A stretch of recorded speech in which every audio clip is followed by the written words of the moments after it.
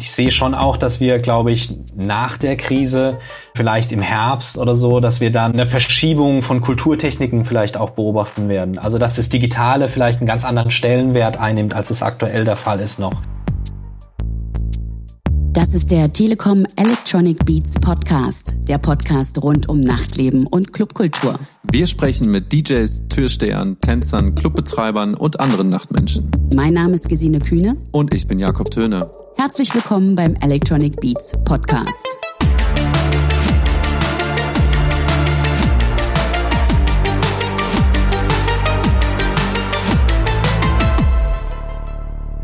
Hallo, ich bin's Jakob Töne und willkommen beim Telekom Electronic Beats Podcast. Die aktuelle Situation bringt viele Herausforderungen und Umstände mit sich, unter anderem im kulturellen Bereich. Das Nachtleben hat sich schlagartig verändert. Einer, der in einer solchen Situation helfen kann, ist Dr. Matthias Rauch. Er ist Leiter für kulturelle Stadtentwicklung in Mannheim und deshalb wollte ich von ihm wissen, was er bereits an Erfahrung gesammelt hat und was bestimmte Maßnahmen für Künstlerinnen und Künstler, Clubbetreiber und andere Kulturschaffende sein können. Außerdem haben wir über die Organisation der Nachtkultur gesprochen und darüber hinaus über Innovationen, die aus einer solchen Situation entstehen können. Dazu gleich aber mehr im Gespräch, welches wir den Umständen entsprechend natürlich per Telefon geführt haben.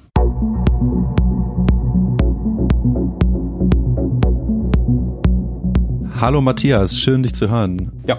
Wir sind ja aufgrund der Lage momentan sind wir an unterschiedlichen Stellen. Wo bist du denn gerade? Ich sitze gerade bei mir zu Hause in Weinheim im Homeoffice und freue mich, heute mit dir sprechen zu dürfen. Weinheim, Weinstraße, das ist in der Nähe von Mannheim, richtig? In der Bergstraße, genau, ja. Das ist circa 25 Minuten von Mannheim. Genau. Zu Hause schön in eigenverantwortlichen Quarantäne. Richtig, genau. Im Homeoffice. Ja, ich sitze auch anders als sonst. Sind wir ja in Berlin im Podcast-Studio. Sitze ich jetzt auch zu Hause im Homeoffice und werden uns ja auch gerne die Hände geschüttelt. Denn ich hatte auch mal eine Vorlesung bei dir. Ich war mal quasi Student, Besucher einer Vorlesung. Du warst mal Dozent an meiner Uni, an der Popakademie in Mannheim. Du bist aber auch Dozent an anderen Unis. Vielleicht kannst du einmal kurz sagen, was du denn da dozierst, wenn du an der Uni Vorlesungen gibst. Also ich mache unterschiedliche Angebote an der Popakademie. Da unterrichte ich Popkultur-Sachen, Popkulturvorlesungen. Ich mache aber so eine Einführung auch in das sogenannte Mannheimer Modell, also wie die Förderstruktur in der Kultur- und Kreativwirtschaft in Mannheim aussieht. Und gebe auch eine Vorlesung zu Popförderkontexten in Deutschland. Das sind so die 3, die ich in der Popakademie mache. Ich unterrichte hin und wieder auch an der Universität Mannheim. Da unterrichte ich bei den Medien- und Kommunikationswissenschaftlern als auch bei den Amerikanisten auch zum Thema Popkultur, Journalismus und Popkultur in dem Bereich. Das ist ja Mannheim auch keine unbekannte Stadt. Die wurde vom UNESCO-Kulturerbe als City of Music betitelt. Und du hast auch in Mannheim eine sehr spezielle Position, kann man sagen. Also du bist nicht nur Dozent, sondern du arbeitest auch aktiv in der Popförderung oder in der kulturellen Förderung. Also dein Titel ist Leiter für kulturelle Stadtentwicklung in Mannheim. Genau, ich darf die kulturelle Stadtentwicklung seit jetzt circa 3 Jahren jetzt schon leiten. Und das ist in einer städtischen Tochter angesiedelt, Startup Mannheim. Und da ist die kulturelle Stadtentwicklung eine Stabsstelle, die direkt bei der Geschäftsführung angedockt ist.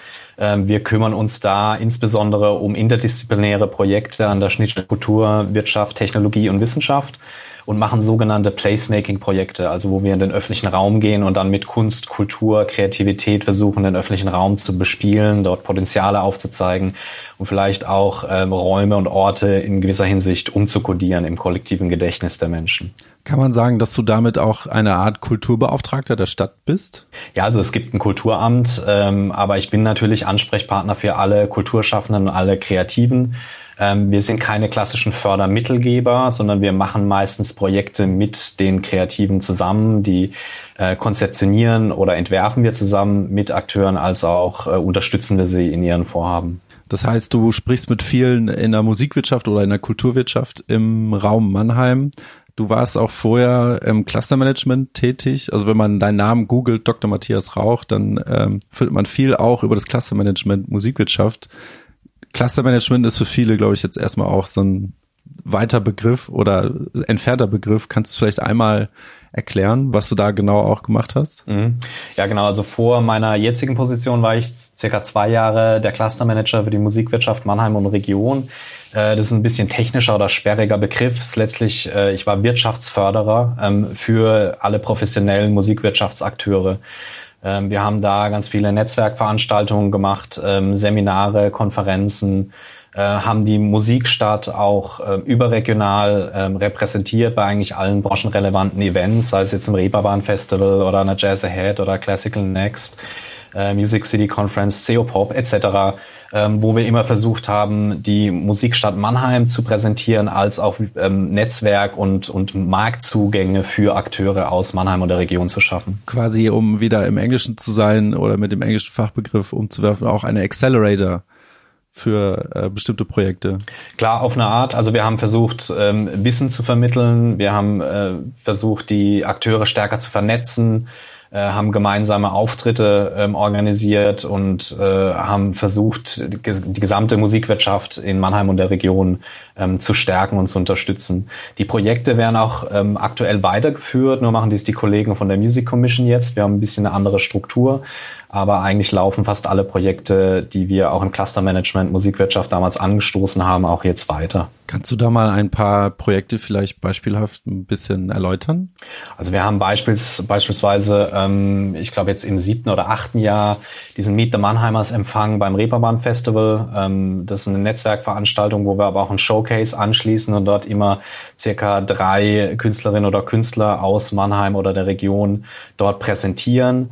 Das ist eine Veranstaltung, die wir schon seit Jahren machen. Wir waren mit der Jazz Alliance Mannheim und Region, ich glaube 5 oder 6 Mal, wenn ich mich richtig entsinne, bei der Jazz Ahead, der größten europäischen Jazzmesse, und haben uns dort gemeinschaftlich präsentiert, auch wieder hier versucht, Netzwerke zu intensivieren, als auch Marktzugänge für große wie kleine Akteure aus Mannheim zu bewerkstelligen und zu unterstützen. Wir haben unzählige Konferenzen organisiert, wir haben unzählige Workshops organisiert, sei es jetzt zum Thema GEMA, KSK, Marketing, Finanzierung, waren klassische Existenzgründungsberater für Akteure aus der Musikwirtschaft und haben auch die Bewerbung zur von dir schon angesprochenen UNESCO City of Music mit unterstützt, die wir 2014 dann haben wir den Titel dann auch bekommen und dann Zugang zum Creative Cities Netzwerk der UNESCO damit erhalten. Und auch hier versuchen wir wieder, die Netzwerke weiter auszubauen, zu internationalisieren, und auch wieder neue Marktzugänge für Akteure aus der Stadt zu schaffen. Ja, du sprichst da gerade einen Punkt an, ihr fokussiert euch ja sehr auf die Region Mannheim oder die Stadt Mannheim an sich, aber ist vielleicht auch und auf die jetzige Zeit oder auch der jetzige Grund, warum wir heute sprechen, komme ich gleich nochmal zu sprechen, aber ist so ein Austausch, ein internationaler Austausch immer auch ein wichtiger Bestandteil des Jobs oder fokussiert man sich eher auf seine eigene Region? Es ist auf jeden Fall wichtig. Ich glaube, wir leben in einer international vernetzten Welt. Internationale Märkte, internationale Netzwerke sind nicht nur für Musikwirtschaftsakteure, aber auch für eine Stadt ganz allgemein unheimlich wichtig. Ich glaube, man kann sagen, dass die Stadt Mannheim insgesamt auch weit überdurchschnittlich international ist auf ganz unterschiedlichen Gremien und auch Netzwerken. So ist der Oberbürgermeister, der Dr. Peter Kurz, Vorsitzender von dem Global Parliament of Mayors beispielsweise. Das ist ein internationalen Verbund aus Oberbürgermeistern, die sich auf dieser Ebene austauschen, dort Best-Practice-Beispiele sammeln, von anderen Städten lernen. Genau das Gleiche machen wir auch in dem angesprochenen Creative Cities Netzwerk der UNESCO. Wir sind Teil von Eurocities, ein weiteres europäisches Netzwerk, wo wir sowohl versuchen wollen, von den Kollegen zu lernen, aber auch natürlich Beispiele aus Mannheim, Erfahrungen aus Mannheim in die Welt zu geben und unseren Beitrag zu leisten. Jetzt nochmal zurück auf die Region Mannheim.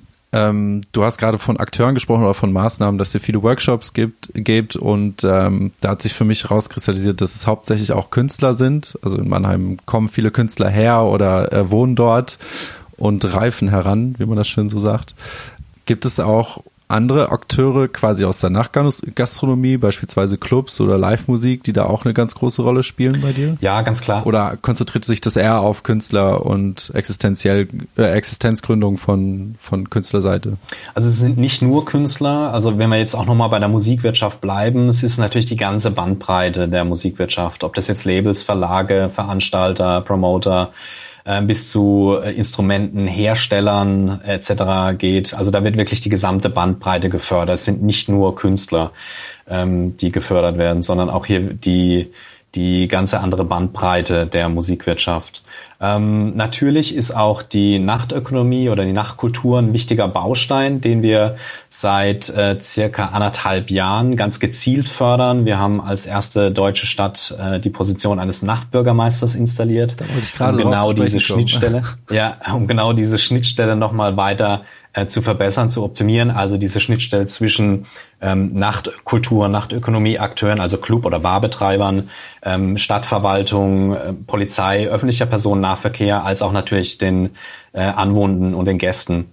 Die Nachtkultur ist ein ganz wichtiger, nicht nur ein Wirtschaftsfaktor für eine Stadt, sondern es ist, glaube ich, auch ein ganz wichtiger Standortfaktor mittlerweile. Menschen erwarten ein sehr diverses, breites, dynamisches Ausgehangebot, und da gehört eine Clublandschaft genauso dazu wie eine diverse Gastronomieszene, und es wird von Städten heutzutage wirklich erwartet, dass man sich da auch breit aufstellt und ein gutes Angebot schafft. Das führt natürlich manchmal zu Konflikten. Es ist immer, wenn größere Menschengruppen zusammenkommen, wird es manchmal lauter, entsteht auch manchmal ein bisschen Müll etc. Und genau diese Punkte wollten wir proaktiv mit einer Stelle wie dem Nachtbürgermeister angehen und versuchen schon frühzeitig, bevor es zu Eskalationen kommt, die alle Beteiligten an einen Tisch zu holen und dann gemeinsam Lösungsansätze zu erarbeiten. Ihr habt es jetzt, oder du hast gerade gesagt, dass ihr euch 1,5 Jahre darauf fokussiert habt oder das Nachtleben weiter in den Fokus gerückt habt. Kann man jetzt schon so ein Fazit daraus schließen und sagen, an dieser und der Stelle hat es echt super gut funktioniert und es hat tatsächlich auch so gut funktioniert, dass man das vielleicht anderen Städten dann präsentieren kann und sagen kann, also in Deutschland seid ihr die Ersten, es gibt international in Budapest gibt es auch einen Nachtbürgermeister, der sowas Ähnliches hat, und Amsterdam, das sind jetzt so Metropolstädten, die auch im internationalen Fokus stehen. Mannheim ist da vielleicht eher ein bisschen hinter Berlin, würde ich mal sagen. Also ich glaube, dieses Thema Nachtkultur, Nachtökonomie und auch das Thema Nachtbürgermeister, also dieses gesamte Feld, wir sprechen mittlerweile von Night Governance, also von einer proaktiven Gestaltung der Nacht. Bisher war ja sozusagen die städtische Reaktion auf die Nacht immer eher ein reaktives, also es gab Beschwerden, es gab Menschen, die sich beschwert haben, dass es zu laut war oder dass es irgendwie Müll entstanden ist und so weiter. Aber man macht sich jetzt auch zunehmend Gedanken, wie man die Nacht proaktiv gestalten kann, weil es ist ja ein Bereich, wo sehr viele Menschen erstmal arbeiten, wo auch Wert geschöpft wird, wo auch kulturell sehr spannende Sachen stattfinden. Deshalb gilt es sozusagen, sich darüber auszutauschen und darüber nachzudenken, wie können wir die Stadt attraktiver, sicherer, besser und auch inklusiver für alle gestalten. Und ich glaube, das ist nicht nur für die von dir angesprochenen großen Metropolen wichtig, sondern auch tatsächlich für sogenannte Second Cities, wie es Mannheim ist, also mittelgroße Städte. Mannheim hat ca. 320.000 Einwohner. Ist es, glaube ich, ein sehr, sehr gutes Tool, hier Nachtkultur zu entwickeln. Wir haben die Erfahrung gemacht, dass der Nachtbürgermeister unheimlich wichtig als Schnittstelle ist, weil er die Einbindung unterschiedlicher Akteure deutlich verbessern könnte. Auch die Kommunikation in der Szene wurde intensiviert aus unserer Wahrnehmung, als auch die Beschwerdelage beispielsweise im Jungbusch.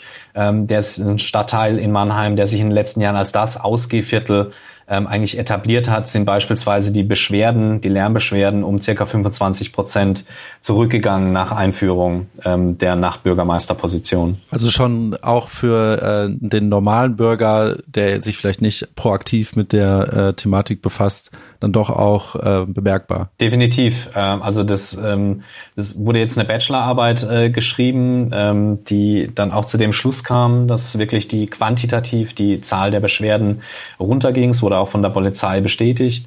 Wir haben was auf den Weg gebracht, das nennt sich Jungbusch-Vereinbarung, wo wir uns mit allen Stakeholdern im Viertel über fast ein Jahr lang Gedanken gemacht haben, wie wollen wir gemeinsam im Viertel leben, und haben da sozusagen eine Grundsatzcharta eigentlich erarbeitet.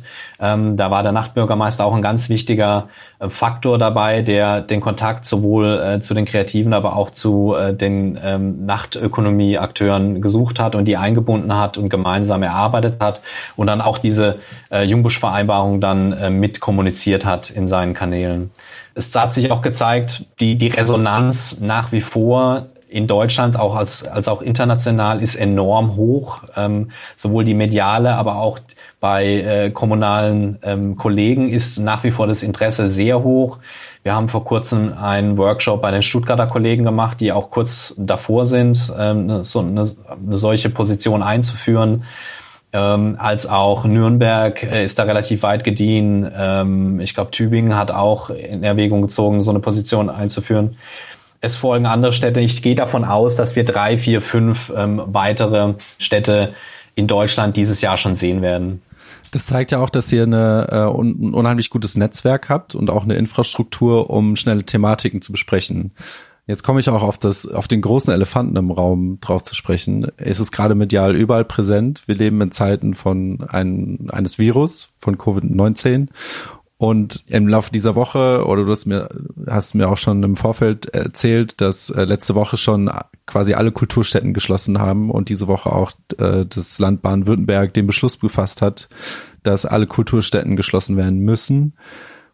Wie kommuniziert man? Also ich meine, jetzt, du hast es auch gerade gesagt, es ist nicht nur auch es ist ein Standortfaktor, den aber jetzt mal zur Seite gestellt, aber es ist natürlich auch ein Arbeitgeber oder quasi ein Bereich, in dem sehr viele Leute arbeiten. Wie hält man da die Kommunikation aufrecht und vor allem, wie sammelt man die Probleme? Weil es tauchen ja unheimlich viele Probleme an unterschiedlichen Stellen auf.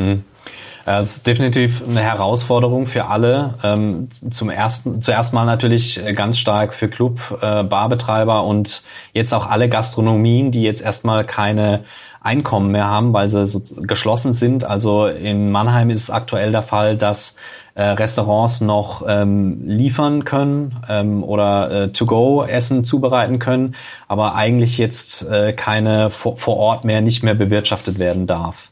Das wird jetzt erstmal bis Mitte April laufen, aber ich gehe stark davon aus, dass es, glaube ich, nicht reichen wird und man voraussichtlich auch diese Frist wird verlängern müssen. Wie haben wir darauf reagiert? Wir haben erstmal digital uns aufgestellt dahingehend, dass wir eine Umfrage gemacht haben, was denn die Bedarfe bei den Akteuren tatsächlich sind. Das heißt, wir haben eine kleine Umfrage aufgesetzt, was viele Kollegen in anderen Städten auch gemacht haben und erstmal gefragt, was sind die primären Probleme bei euch? Mit welchen Ausfällen rechnet ihr, auch rein monetär? Und was wären die Instrumente, die ihr euch jetzt wünschen würdet zur Verbesserung und zur Erleichterung eurer Situation? Kannst du da mal ein paar Beispiele nennen, was so gewünschte Instrumente sind in der Zeit? Also eine der am häufigsten genannten Maßnahmen ist sicherlich, dass es jetzt so ein Notfallpaket geben muss, so ein Notfallfonds, also Mittel, die sofort ausgezahlt werden können, unbürokratisch auf eine gewisse Höhe. Bayern hat ja da schon jetzt vorgelegt. Ich glaube, bis zu 5.000 Euro für Solo-Selbstständige können hier jetzt schon ausgezahlt werden. Ich habe jetzt gerade aus der Presse auch gelesen, dass das Land Berlin ebenfalls nachlegt mit bis zu 15.000 Euro. Jetzt kam gerade die Meldung vor einer halben Stunde, dass die Bundesregierung insgesamt ein Maßnahmenpaket von 50 Milliarden für Solo-Selbstständige und Kleinstunternehmen aufsetzen will. Und ich glaube, das ist erstmal ein sehr, sehr guter erster Schritt, um Sicherheit zu geben für die nächste Zeit, dass die Leute ihre Mieten zahlen können, dass sie ihre Familien weiter ernähren können etc. und dass eine Grundsicherung da ist.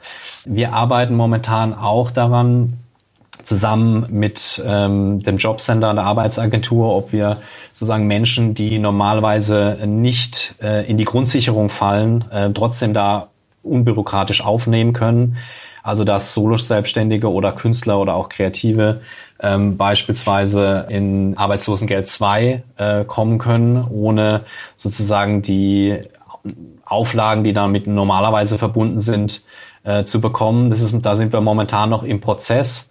Darüber hinaus zinsfreie Kredite könnten auch eine Möglichkeit sein, hier nochmal anzugreifen und die Liquiditätsengpässe zu verbessern. Das ist meistens für Solo-Selbstständige oder auch für kultur- und kreativwirtschaftliche Unternehmen nicht wirklich so attraktiv. Deshalb ist es umso wichtiger, dass man da andere Ansätze auch findet, um zu unterstützen.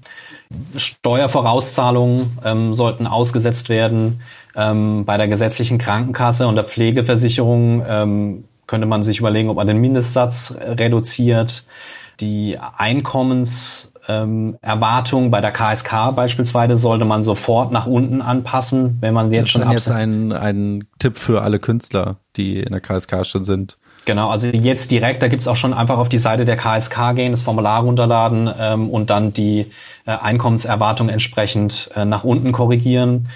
Von der GVL gibt es ja einen kleinen Sofortunterstützung von 250 €. Auch die kann sofort in Angriff genommen werden. Einfach auf die Seite der GVL gehen und sich da das Formular runterladen. Das wären so mal schon kleine Maßnahmen, die direkt greifen. Wir sind jetzt dabei, immer sozusagen die Bundes- als auch die Landesebene zu sondieren und versuchen dann die Informationen aufzugreifen, aufzubereiten und dann auch unseren Akteuren mitzugeben und sie dahingehend zu unterstützen, dass sie alle Informationen haben, die wichtig und notwendig sind, auch die richtigen Informationen weiterzugeben. Deshalb haben wir extra eine Seite bei uns bei Startup Mannheim eingerichtet, wo wir alles versuchen zu bündeln, was reinkommt, die eigentlich mehr oder weniger stündlich aktualisiert wird. Und alle Kulturschaffenden, alle Kreativwirtschaftsakteure, Solo-Selbstständigen, Nachtkultur, Nachtökonomieakteure als auch Startups können sich da informieren. Und wir versuchen das ständig zu aktualisieren und dahingehend unsere Akteure bestmöglich zu informieren und auch zu unterstützen. Jetzt hast du einige Maßnahmen auch aufgezählt, die von Regierungsseite kommen. Oder sagen wir mal, in der Clubkultur herrscht auch immer viel Zusammenhalt. Und diese Woche ist auch zum Beispiel eine Kampagne gestartet, United We Stream, in der verschiedene Künstler in verschiedenen Clubs auflegen und das Ganze wird gestreamt, um Aufmerksamkeit zu bekommen für eine Spendenkampagne, beziehungsweise einen Spendenaufruf. Kann so ein Plan aufgehen in deinen Augen oder glaubst du, dass so eine Lösung wirklich nur von der Regierung kommen kann? Nein, ich glaube, das sind kreative und gute Möglichkeiten, auch nochmal weitere Mittel zu generieren, Solidarität auch zu bekunden mit den betroffenen Branchen, als auch nochmal, wie schon von dir angesprochen, den Zusammenhalt in der Szene einfach zu stärken. Das Tolle, was wir ja momentan erleben, ist, finde ich, dass man sieht, dass auch die Künstler, die Kreativen auch hier natürlich wieder in dieser Krisensituation kreativ reagieren. Also es wird gestreamt, es sind plötzlich digitale Angebote da, es finden Balkonkonzerte statt. Musiker sind jetzt auch zum Beispiel unterrichten auch digital aus dem Homeoffice raus. Die Wertschöpfung verschiebt sich plötzlich, also es wird Merch produziert, wenn jetzt keine Konzerte mehr gespielt werden kann, etc. Also das sind schon wichtige und gute Maßnahmen und Tools, um zu unterstützen, als auch tatsächlich finanziell nochmal einen Beitrag zu leisten. Also ich halte in diesen Zeiten auch Crowdfunding-Aktionen für einen total gangbaren Weg, hier weitere Linderungen zu schaffen und Unterstützung. Ich möchte in dem Zusammenhang das Wort Chance nicht benutzen, weil das eigentlich total unangebracht ist, aber es ist trotzdem für mich jedenfalls persönlich sehr interessant, was für neue Wertschöpfungsketten entstehen. Also dass jemand von zu Hause aus zum Beispiel Musikunterricht gibt. Digital gab es schon vorher, aber war nicht so weit verbreitet und jetzt ist man eben gezwungen, solche Angebote dann anzunehmen, wenn man dann Musikunterricht zu Hause haben möchte. Für mich persönlich sehr, sehr interessant. Es wird auch dazu geraten, Karten, die man für Konzerte schon gekauft hat, weil natürlich nicht nur die Künstler jetzt Probleme haben oder in finanzielle Schwierigkeiten kommen, sondern im Prinzip auch der ganze Live-Sektor, der in der Musikindustrie auch immer sehr hoch gelobt wurde als einer der Sektoren, denen es immer gut geht, dass man so vielleicht auch diese Wertschöpfungskette erhalten bleibt, also dass die Karten zurückgegeben werden und dass man dann auch ganze Häuser somit vielleicht noch finanzieren kann. kommt dem Spendenaspekt ein bisschen entgegen. Kommt das Geld dann bei den Richtigen an oder muss man sich vielleicht Sorgen machen oder lieber spenden, weil bei der Karte vielleicht dann doch der Veranstalter das behält, weil die Verträge gekündigt sind mit dem Artist?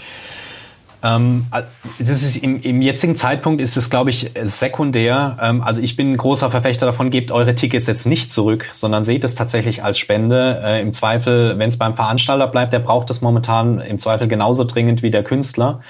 Also Tickets nicht zurückgeben, kauft Gutscheine, auch das ist ein Weg für die Zukunft, also Konzert, Theater, Kino, für Tanzveranstaltungen etc. Ganz viele Kollegen bieten da Gutscheine an, die man jetzt schon kaufen kann. Das ist ein Weg, den man sicherlich gehen kann, den ich produktiv finde. Ich finde es auch total spannend, wie du zu beobachten, dass plötzlich die Wertschöpfung eine ganz andere wird. Und ich sehe da tatsächlich, also es ist richtig, es ist fast ein bisschen perfide, jetzt von Chance zu reden in der aktuellen Situation, aber es ist natürlich auch eine. Also ich sehe schon auch, dass wir, glaube ich, nach der Krise, vielleicht im Herbst oder so, dass wir da eine andere dass wir eine Verschiebung von Kulturtechniken vielleicht auch beobachten werden. Also dass das Digitale vielleicht einen ganz anderen Stellenwert einnimmt, als es aktuell der Fall ist noch. Dass wir merken, dass wir vielleicht gar nicht mehr diese Face-to-Face-Meetings, dass es nicht so notwendig ist, wie wir vielleicht dachten, dass man mit Video oder mit Telekonferenzen eigentlich ganz gut arbeiten kann. Auch so wie wir jetzt zum Beispiel auch. Zum Beispiel, es funktioniert ja. Oder auch das, was weiß ich, Lehrer merken, dass ein digitales Klassenzimmer, dass die Vermittlung von Inhalten auch digital funktionieren kann, was oftmals sehr kritisch immer beäugt wird. Oder auch diese Tatsache, dass man im Homeoffice im Zweifel genauso produktiv, wenn nicht vielleicht sogar produktiver arbeiten kann als im Büro, ist vielleicht auch eine Einsicht, die uns diese Krise bringen kann. Ganz abgesehen davon, dass vielleicht die Menschen stärker wieder tatsächlich zu Kultur auch zurückkommen, dass die Menschen jetzt wieder stärker Bücher lesen, Filme sich anschauen, sozusagen Kultur auch wieder eine ganz andere Bedeutung gewinnt im Sinne von einer Gemeinschaft zu schaffen, die vielleicht auch nur eine virtuelle oder eine imaginäre ist. Aber ich glaube, dieses verbindende Element, was Kultur ja per se immer schon mitbringt, das ist auch in Zeiten der Krise jetzt natürlich gegeben. Wir müssen nur andere Wege finden, um uns zu verbinden, um uns auszutauschen. Und ich glaube, wir lernen jetzt aktuell, dass es nicht notwendigerweise immer nur physisch und im direkten Austausch sein muss, sondern es kann auch digital, es kann auch virtuell sein und auch das hat große Bedeutung und bringt vielleicht auch ganz neue ästhetische Erfahrungen mit sich. Du hast gerade also die Kultur als solches angesprochen und was mir dazu einfällt, der Deutsche Kulturrat fordert zum Beispiel auch Notfallfonds für Kreativschaffende etc. Jetzt gibt es schon diese Diskussion etwas länger, was zur tatsächlichen oder was zur Hochkultur gehört und was nicht. Zum Beispiel sind Clubbetreiber oder es gibt immer noch Verfahren, dass zum Beispiel das Berghain oder der Tresor in Berlin als auch Kulturstätte gelten. Müssen die erstmal als Kulturstätte anerkannt werden, um solche Gelder zu bekommen? Oder meinst du, dass es vielleicht jetzt solche Prozesse vielleicht beschleunigt werden und man vielleicht ein bisschen lockerer mit dem Begriff Kulturstätte umgeht? Also wir pflegen in Mannheim ja generell eine Herangehensweise, die diese aus meiner Sicht weitestgehend komplett überholte Unterscheidung zwischen Popkultur und Hochkultur versucht hinter sich zu lassen. Popmusik, auch die gesamte popkulturelle Bandbreite ist für mich genauso Kultur, wie es ein Theaterbesuch oder ein Besuch von einem klassischen Konzert oder einer Oper wäre. Die Ausdrucksformen haben alle aus unserer Sicht die gleiche Berechtigung und sind auch gleichwertig im ästhetischen Ausdruck. Das heißt, ich glaube, wir müssen vielleicht dahingehend nochmal auch diese Unterscheidung, die ja auch in den Fördervolumina als auch in den Förderkriterien und den Fördermaßgaben oft nach wie vor noch sehr präsent sind zwischen Hochkultur und Popkultur, mal drüber nachdenken, inwiefern das wirklich noch so sinnvoll ist und inwiefern es auch sozusagen eine Realität abbildet. Es wird ja oft sozusagen mit der Begründung von Hochkultur oft mit Komplexität argumentiert. Ich glaube, das ist ein Argument, das einfach nicht mehr zieht, wenn man sich auch aktuelle Popmusik anschaut. Da sind sehr viele Beispiele dabei, die hochkomplex sind und auch die Wirkungsweisen von Popkultur. Ich wollte gerade sagen, das ist vielleicht auch eher subjektiv. dann die Komplexität. Ja, genau. Es ist ein Begriff, der vermeintlich zeitlos ist, aber natürlich überhaupt nicht zeitlos ist und immer auch nur in gewissen Kontexten funktioniert und greift. Und diese Dynamik stärker zu hinterfragen, was wir ja auch sehen aktuell, und das finde ich ja eine sehr gute Entwicklung, dass jetzt auch Konzert- und Opernhäuser zunehmend die Popkultur für sich entdecken. Das fängt dann meistens damit an, dass man erstmal so mal einen DJ im Foyer spielen lässt, aber das meine ich eigentlich gar nicht, sondern dass man tatsächlich Popkultur auch dann im großen Haus und auf der großen Bühne verhandelt und darstellt und das finde ich eine sehr positive Entwicklung und wünsche mir auch, dass das so weitergeht, dass wir diese Unterscheidung, die nach wie vor in den Köpfen oft noch vorherrscht, die aber eigentlich in der Form, in der ästhetischen Form und auch in der ästhetischen Erfahrung an sich eigentlich gar nicht mehr abbildbar ist und auch nicht mehr zu rechtfertigen ist, zunehmend auflösen. Von daher ist Clubkultur, Nachtkultur, deshalb sprechen wir auch ganz bewusst in Mannheim, wir sagen eigentlich prinzipiell eben Nachtkultur, um zu bekräftigen, dass es sich hier um Kultur handelt. Also in einem Club findet genauso Kultur statt wie im Konzerthaus. Und ich möchte es gar nicht werten. Wir sehen zum Beispiel auch, dass Clubs oder auch Live-Musikspielstätten natürlich auch immer Innovationstreiber sind. Salopp gesprochen begegnen sich Menschen nachts auch anders, vielleicht ungezwungener, vielleicht auch ohne größere soziale Barrieren. Und es kann zu einem ganz anderen Austausch kommen als beispielsweise tagsüber.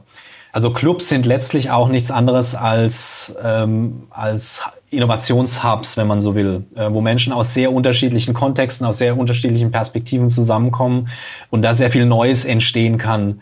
Wie wir ja beide wissen, finden manchmal die wichtigsten Gespräche in der Kultur- und Kreativwirtschaft nicht im Büro, sondern oft am Tresen statt.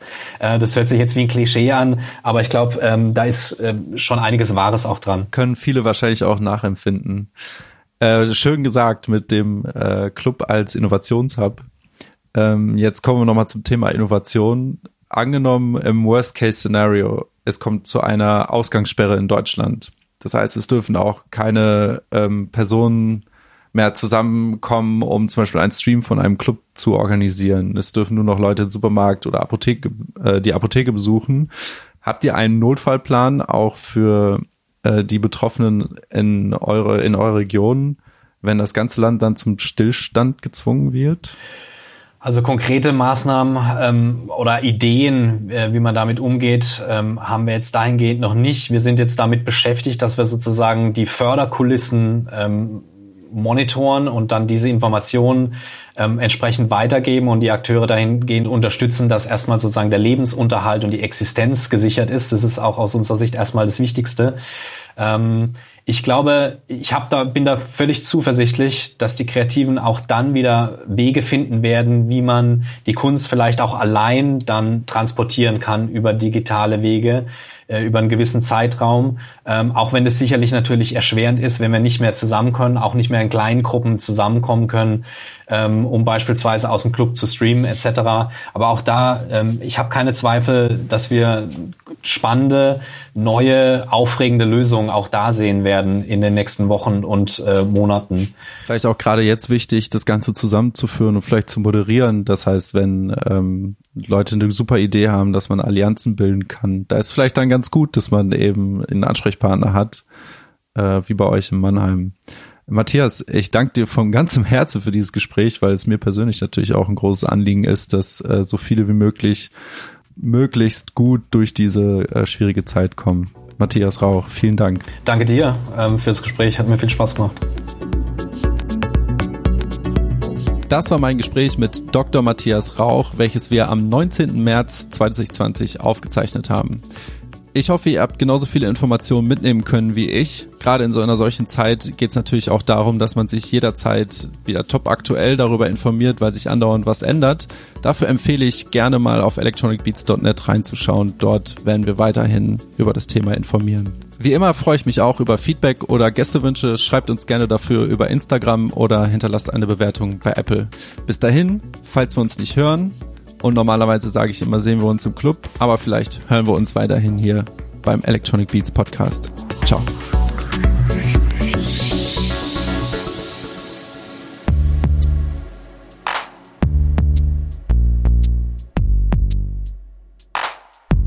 Das war der Telekom Electronic Beats Podcast. Abonniert den Podcast bei Apple, Soundcloud, Spotify oder Deezer. Wir sehen uns im Club. Bis dann.